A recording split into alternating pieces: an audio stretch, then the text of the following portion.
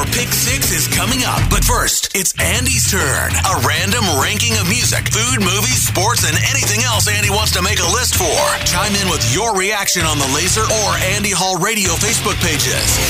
It's Andy Hall's Pick 6 on Laser 103.3. It's a sad day in the sports entertainment world. WWE Hall of Famer the Iron Sheik passed away earlier today at the age of 81. One of, if not the greatest of villains in the history of sports entertainment, the Sheik was also one of my all-time favorite follows on social media, specifically Twitter, where his tirades were usually in all caps and a lot of the time ended in him calling someone or something a jabroni. Got me thinking about all-time heels in the wrestling world. So today, in honor of the life and career of the Iron Sheik, I'm giving you my Pick 6 all-time heels in sports entertainment. Starting with number 6, Hollywood Hulk Hogan. The day it was unveiled that he was NWO's mystery third man was one of the most pivotal pops sports entertainment has ever seen. Who the hell saw this coming? Sports entertainment's biggest face turns heel. To this day, it's amazing how they pulled it off. It got old after a while, but his regular run-ins with Sting in the late 1990s were the stuff of legend. Except that friggin' Starrcade main event in 97. What was that? In at number 5, Stone Cold Steve Austin. Because Stone Cold said so.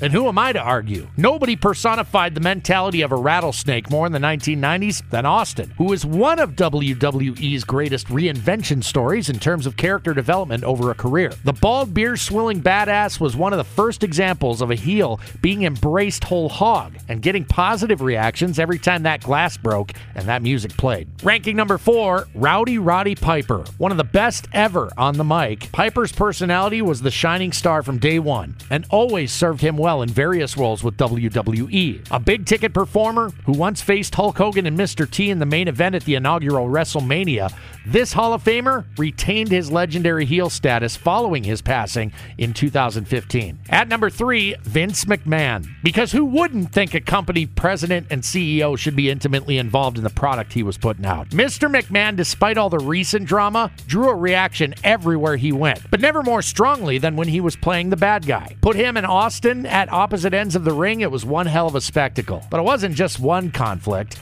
Vince seemed to light fires everywhere he went, all the way up till the very end. Coming in at number 2, the man who inspired this list today, the late great Iron Sheik. In the 1980s, American exceptionalism was everywhere. At no point in recent history were people more proud to be American, as evidenced by some of the military and patriotic personalities of the time. Sergeant Slaughter, Hulk Hogan, Hacksaw Jim Duggan, to name a few. Naturally, in order to create conflict, you'd want to introduce someone with an opposite point of view. The Sheik, who proudly flew the flag of Iran, was one of the decade's most memorable and consistently hated heels. He will be forever missed. Down to the man I believe was the greatest heel in the history of sports entertainment. At number 1, Ric Flair. Equally loved and hated, which was a rarity when his career took off in the 1980s with WCW and then later WWE. The Nature Boy was part of some of the most legendary matches of all time, held countless title belts, was part of the feared Four Horsemen, and is now revered for both the face and the heel. Nobody better, and unquestionably earned his place in this top spot. That's my list today. I know I missed a whole bunch of good ones, right?